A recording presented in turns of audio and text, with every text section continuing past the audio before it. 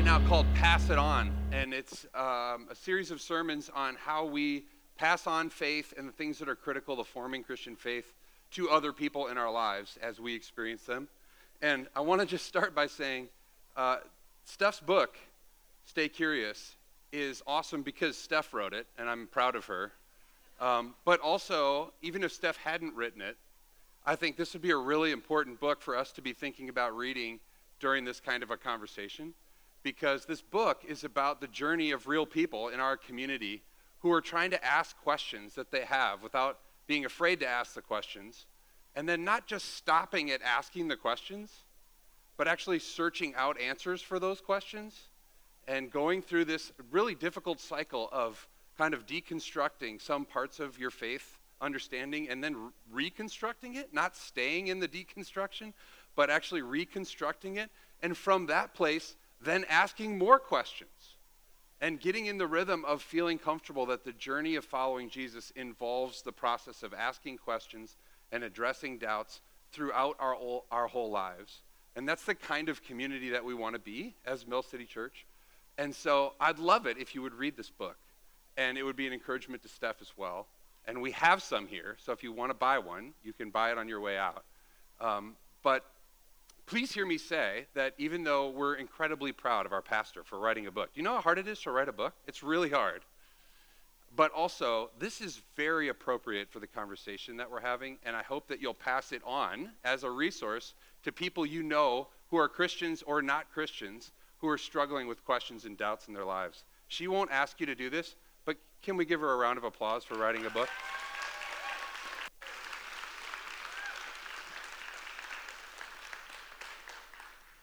Today we're going to talk about passing on our personal relationship with Jesus Christ to other people, but I'd love to pray before we dig into the scripture.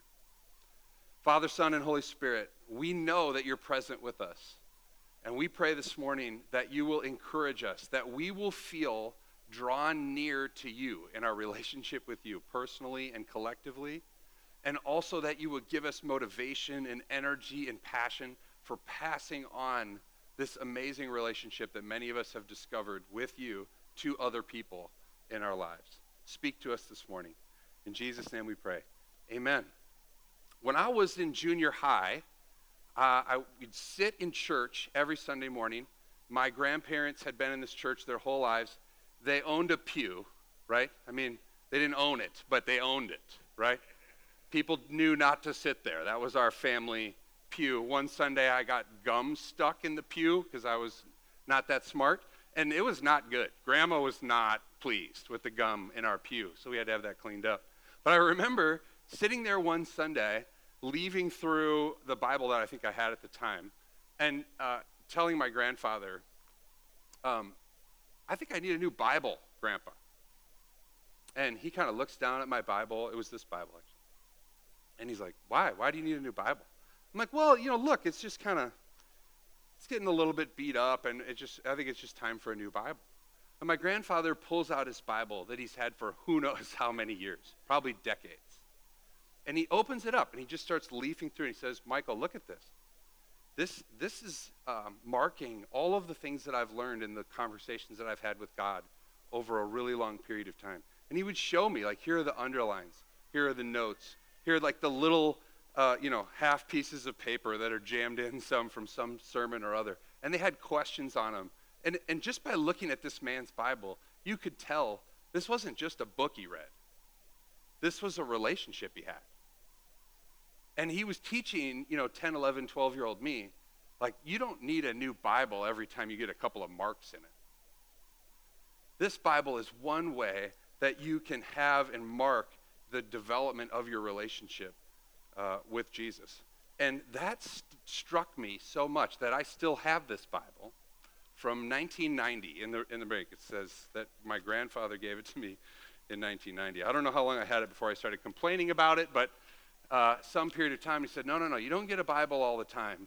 You mark your relationship with Jesus through this. Some of you have similar stories like this, where someone in your life didn't just tell you what they believed, they passed on what it was like to believe it. You know what I'm saying? They didn't just tell you, I think Jesus rose from the dead. They showed you how that had changed their life in some way, shape, or form. I think that is how faith, Christian faith, gets passed on.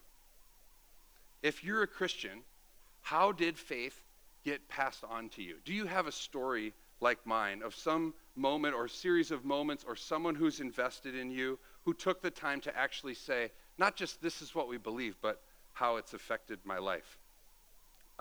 Sometimes, historically speaking, faith falls off from generation to generation. And I think that's something we need to learn from. I want you to show you this slide from the Pew Research Center. It's 5 years old already. But in this slide, we'll post all these on the internet too if you want to look at them more carefully. It shows that if you're 65 or older, back in 2014, 11% of people would say that they are unaffiliated with any sort of religious group. And if you're between 18 and 29, the group on the bottom, 34% of you are saying you're unaffiliated with any sort of religious group. And I would guess that these numbers are only getting bigger and bigger. Some of you have heard news that the number of people who are unwilling to affiliate with any particular religious view is growing, and in some places extremely rapidly. Okay, now some people say that, look at that and say, well, we're going to blame the young people for not wanting to be part of these religious traditions that we've had before. But my hunch is that something else is going on. My hunch is that some people are unwilling to affiliate because they're not sure they can ask the questions that they have of the religious groups that they've experienced with. Do you know how many people are shocked when either Pastor Stephanie or I tell them we're open to your questions? There's an assumption that people think churches and church leaders don't tolerate questions, that you come and listen to what we say and accept it for truth or go away. And that's just not the way that Jesus invites people to engage in relationship with him.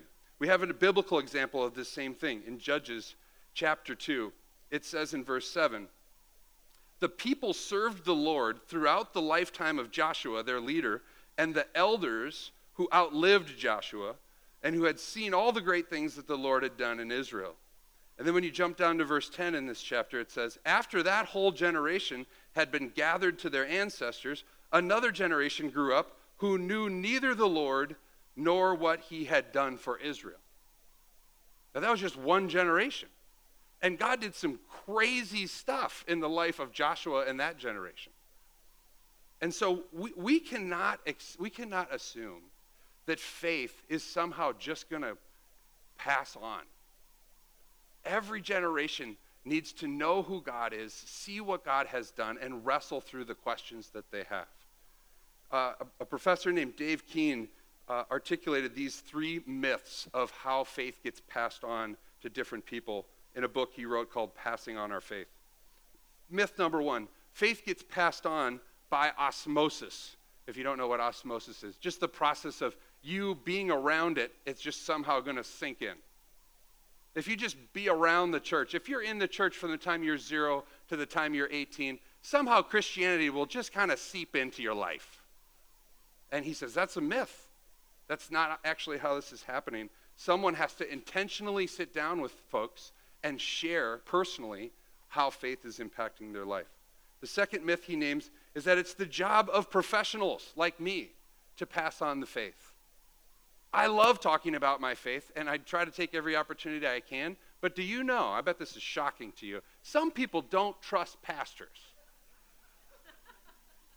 Some people, when they hear me say something about how Jesus impacts my own life, they might think, well, you get paid to say that, right? And sometimes it's infinitely more powerful if someone who's following Jesus with their life and working as a plumber or a mom or an engineer or whatever, and they come up and say, but this is really why my faith is core to everything I do. It's authentic, it's believable, it's compelling. And myth number 3, it's not really worth the effort to tell other people because people don't care that much, especially young people, they don't care that much. I think this is patently false. I think people care more than ever. I think people want to know what's going on in their own spiritual lives. I think people want to know who God really is and why that matters to them. I think people have deep questions that they can't find answers to. and they're interested in finding out people and communities that will help them find that sort of faith. I think faith gets passed on from person to person through the work of the Holy Spirit in our lives as we intentionally share stories of how Jesus has personally transformed us, our communities, and our lives. Last week at the annual meeting, Tony, our new student director, was sharing this really brief story about how he was in church his whole life, and then in the 7th grade, one person sat him down and took the time and said, has anyone ever really explained the gospel in sort of a 101 way to you? And no one had.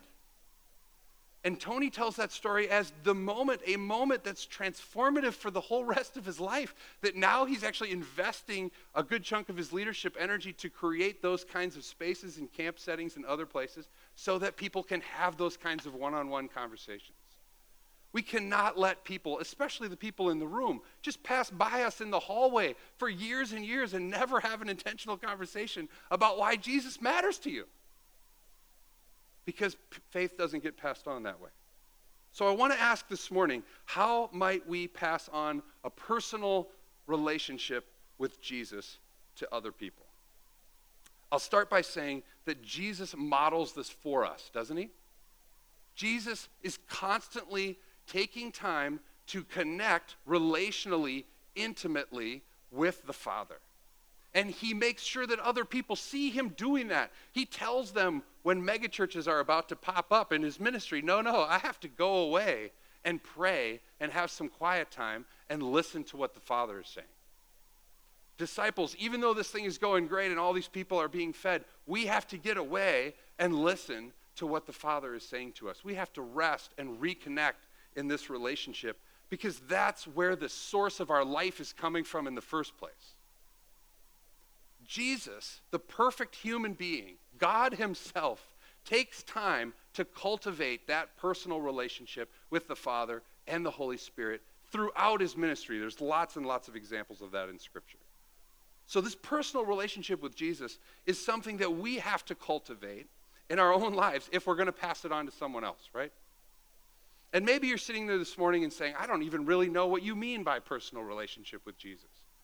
Or I used to know that, and I haven't felt that my relationship with God is like that in a really long time. So I want to take a few moments and just talk about what does it mean to draw near to Jesus. In Hebrews chapter 10, there's a wonderful text that talks about what Jesus has done to make it possible for us to be intimately connected with God. So let me read that for you, starting in verse 19. Therefore, brothers and sisters, since we have confidence to enter the most holy place, that's referring to the core, the center of the temple that only high priests were allowed to enter into in Jewish tradition. Since we now have confidence to enter the most holy place by the blood of Jesus, by a new and living way opened up for us through the curtain, that center holy place was separated by a curtain. That is, Jesus' body is what allows us to go in there. And since we have a great priest, Jesus, over the house of God, let us draw near to God with a sincere heart and with the full assurance that faith brings, having our hearts sprinkled to cleanse us from a guilty conscience and having our bodies washed with pure water. Let us hold unswervingly to the hope we profess, for he who promised is faithful. And let us consider how we may spur one another on towards love, towards good deeds, not giving up meeting together, as some are in the habit of doing, but encouraging one another, and all the more as you see the day approaching. Will you put that first part of the scripture up for me, please? Let's look at this in a little more detail. There's like 19 commas in this first part before you get to the action. And the author is trying to say, in light of what Jesus has done for us, in light of the fact that Jesus did the impossible, that Jesus was a once-for-all sacrifice, that we used to sacrifice animals for our sin, but they never really took away our sin, did they? And now we have a sacrifice for sin. We have someone offering us mercy and grace and forgiveness that never ends and actually forgives us forever. We have somebody who's conquered all evil and death and sin and risen from the dead to prove that he has the power to do that, and then invites us to enter into this space, in this temple, that literally one person from the community was allowed to enter once a year in the Jewish community. Do you see how radical it is for the author of Hebrews to say, everybody now gets to enter that space? Jesus' body is like this curtain being pulled back that we get to enter in, to be the closest possible relationship with God anybody can imagine. That's for anyone who has faith in Jesus and accepts Jesus as their Lord and Savior. And then we have 3 let us statements in this text, starting in verse 22, and I'm going to focus mostly on the first one. It says, let us draw near to God with a sincere heart and with the full assurance that faith brings. Let us continually, not just one time, let us continually draw near to God with our hearts. Not just with our heads, not just with our actions, but with like love, relationship, personal, intimate engagement with the God of the universe. In light of what Jesus has done, let us draw near with our hearts so we can be connected to who Jesus is and what God wants for us. God desperately wants us to draw near with the core of who we are. He wants us to live in his presence, to experience God's love, grace, mercy towards us. Now, I don't know if your life is like mine, but I just don't always feel like I'm drawing near to Jesus. And so I spent a good amount of time this last week starting to think about what does drawing near even mean? What does that look like? And I started making a list, and I want to share the list with you, and then I want you to add to the list, okay? You think of something that helps you to draw near in your experience as a Christian to Jesus. I made a list of a handful of things that I want to talk to you about. So one way for me that it looks like to draw near to Jesus is by having prayerful conversations with God. Now, let me tell you about why that's so important. There's sometimes seasons of my life, I don't know if yours, where you can't really remember the last time you actually had an honest conversation with God. You've said prayers. You've prayed at dinner. You've prayed with other people. You've heard people pray up here. But that doesn't mean you really talk to God, right?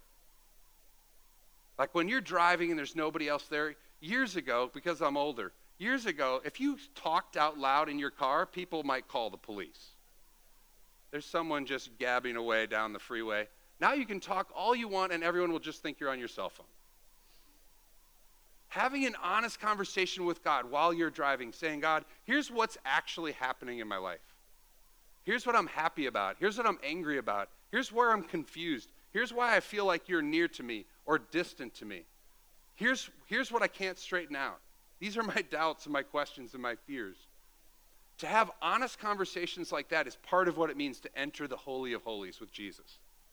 To have a personal relationship where you're actually talking to the God of the universe and allowing the God of the universe to speak back to you and influence you. We'll get back to that part in a minute. A second thing that I think is on the slide here is confession. So this text in Hebrews is saying, here are all the things that Jesus did in order to free you from your sin. And yet many of us feel regularly weighed down by our sins, don't we? Regularly we feel weighed down by our guilt and the shame that come with some of the things that we've done or have been done to us. And that's nothing that God wants for us. And so drawing near to Jesus means confessing your sins out loud to yourself and God, maybe to someone you trust, while you're worshiping here, as you're coming to take up communion.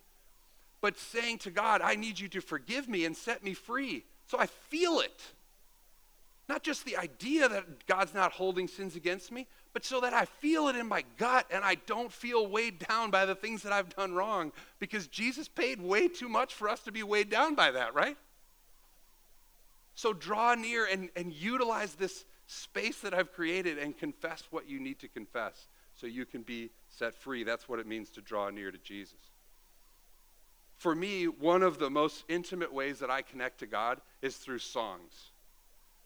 I'll be driving down the road, and if I catch the right song, I just start crying. I'm sure that's what you thought about me as I'm standing up here in front of you. Just this last couple weeks, I've been listening to this song by Will Regan, United Pursuit, that's titled Take a Moment. Look it up. It's a great song. The song just says the same thing over and over again. Like, take a moment to remember who God is and who you are. And then it goes on to talk about how the weight of Jesus, the yoke of Jesus, is light. I don't feel stressed. I don't feel worried. I know there's things wrong in my life and in the world, but I'm with God and we're going to do something and it's going to be great. To listen to that song, and I'm weird, like I'll listen to the same song on a 20-minute drive just on repeat over and over and over. But I feel it when my emotions are connecting to God and not just my head. Anybody else? I feel it when a song gets to me, whether we're singing it here on Sunday morning or I'm listening to it on my own. I feel it when we're standing in front here together, and sometimes I'm just overcome by emotion. For me, music helps me connect to Jesus and draw near to Jesus. Stories are a huge way that we connect to Christ.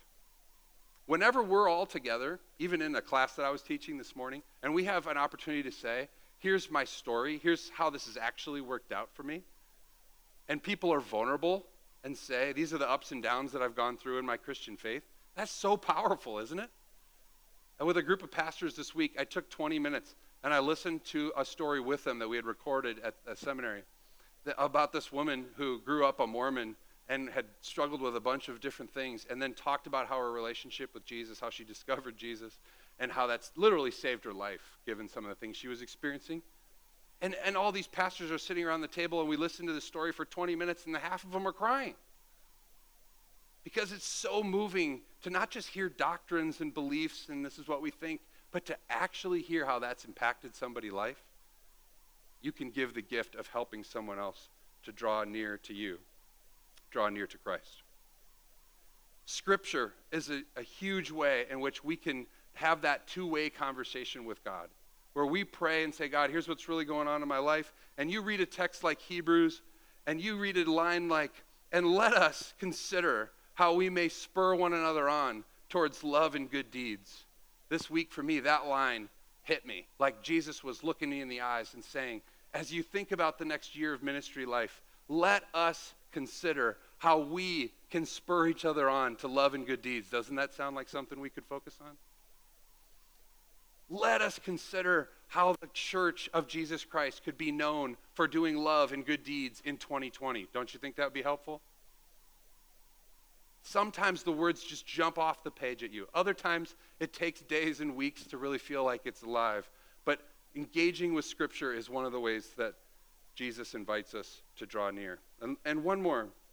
For some of you, I know that this is where your faith has come alive. When you've gotten out of your own context, out of your own home, out of your own friend group, out of even your church setting, and started to give your life to other people, to serve, to work for justice, to engage in causes that you believe in. Some of you have told me stories about how by getting out and using those gifts and fighting for things that you believe God cares about, your faith comes alive, right? That you feel like you're near to Jesus when you're doing those things.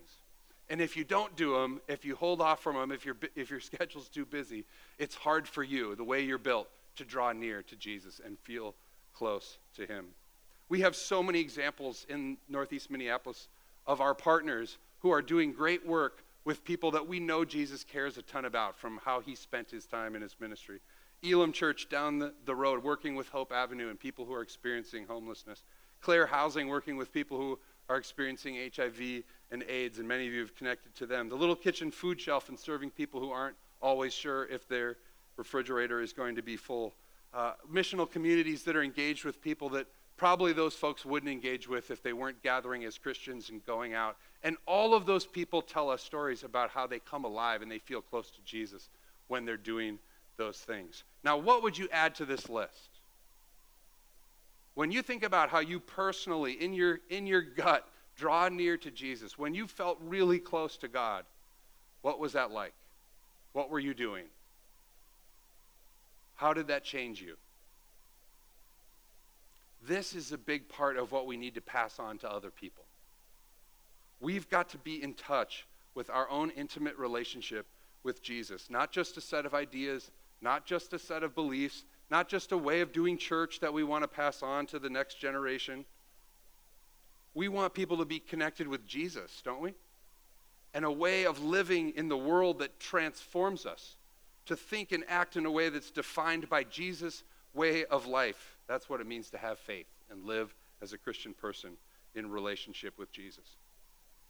So do other people see us personally relating to Jesus? Are there spaces in your everyday life where whatever it is that helps you connect with Christ, other people can see that? That's a question that I've been wondering. I've started asking my kids as they go to bed, where did you see Jesus today? Did you notice Jesus being with you? Did you think Jesus was present? And they mostly look at me bewildered. But I think over time, like training all of us to say, yeah, we're watching for that, and we're talking about it, and we're sharing stories, and we're thinking about how it's changing our lives on a regular basis can be very helpful. Here's a few quick ideas of how I think you can pass on this personal relationship with Jesus that you have to other people. First, ask people to share their own spiritual journeys with you. Start there. Try to cultivate relationships to the point where it's okay for you to say to someone, what's your spiritual life been like? What experiences have you had? What beliefs do you hold? Ask questions about where they see God in their own life and invite them to know that you are a trustworthy person who can hold those stories. Cultivate your own personal relationship with Jesus. If you're sitting here today and you know, it's just been a while since I felt close to Jesus, then please re-engage with some of the things we just talked about, or whatever it is that helps you to re-engage with Christ. Because without a live, cultivated relationship with Jesus, it's hard to pass it on, right? Attend to that first. And then, as you're attending to that, share stories with other people. Be open about it. Be vulnerable. This is how Jesus makes a difference in my life. And be willing to share that with other people. I think when we're just open and inviting of the Holy Spirit, say, give me an opportunity to talk about this. Seems like those opportunities pop up. I'm going to close with a story, so I'll invite the band to come up while I tell the story. A number of Sundays ago, a young man in our congregation stopped me after the sermon, and he said, yeah, that sermon really encouraged me to pay attention to my coworkers and where there might be opportunities to build relationship and potentially even share my faith with my coworkers. And so I asked for the coworker's name, and he told me, and I said, I'll pray with you for this. Let me know how it goes. A couple weeks later, I get this email. It's a super short email. It just says, good news, Pastor. Last night, I prayed with my coworker on my front porch, and he accepted Jesus as his Lord and Savior. Thanks. Just wanted you to know. That was it, real short. And I was sitting at my computer early in the morning reading this like, oh my gosh, isn't that amazing? And how is this email so short? So this last week I was able to call him up and say, can you tell me the fuller version of the story? I would love to hear how this unfolded. And so he graciously shared this story with me this week and said I could share parts of it with you. So he talked about building a relationship with coworkers, a regular rhythm of eating with coworkers just for lunch and sharing stories about their lives. He talked about how when he shared stories about what he was doing with his life, being part of church, and how his Christian faith influenced his relationships and the way he was living, other coworkers were interested in that, sometimes offended by that. And one gentleman in particular became particularly interested in figuring out more about why he was living his life the way he was living it. And this particular coworker was part of Alcoholics Anonymous and talked about that in his conversation and said, you know, I'm searching for what this higher power in AA really means for me. I know there is a higher power, but I'm not quite sure what that higher power is like. And so this young man in our congregation and another coworker who was a Christian ended up giving this person a Bible, helping them read the book of Luke, having regular conversations with them, answering questions, finally inviting them over for dinner. And this is really where the crux of the story is. They're sitting on this porch after dinner, and the person who's curious about Jesus asks them, so what does this mean for you? Tell me about why this matters in your own life. And both of these young men who've been developing this relationship with this guy could immediately say, let me tell you about the ways in which Jesus has been present in my life, especially in the hardest parts of my life. Let me tell you where I got to some really broken places and how God helped me to move forward from those broken places, and how I feel hope and I feel freedom in my connection with Jesus Christ in a way that I never imagined possible before that.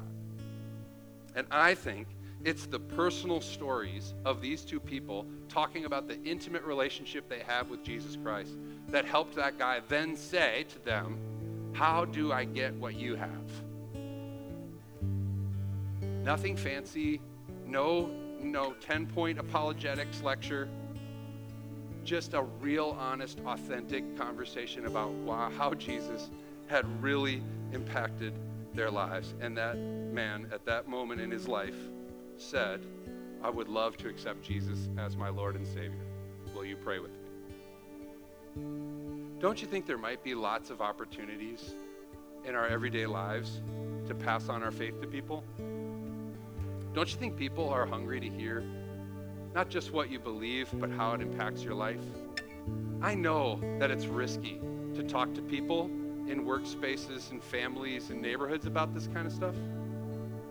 But I'm wondering, how is anybody going to see what it's like to have an intimate relationship with Jesus if we don't ever tell them or don't ever let them see how that impacts us?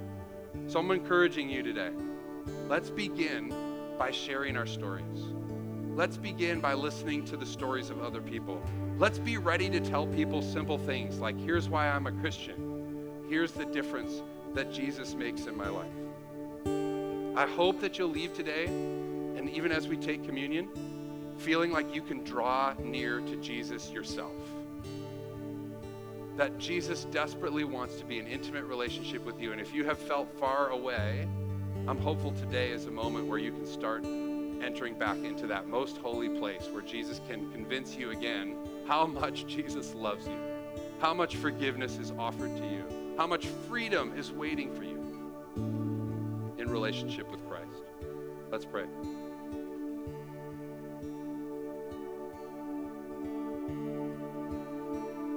Jesus, we can't even wrap our minds around what you have done for us.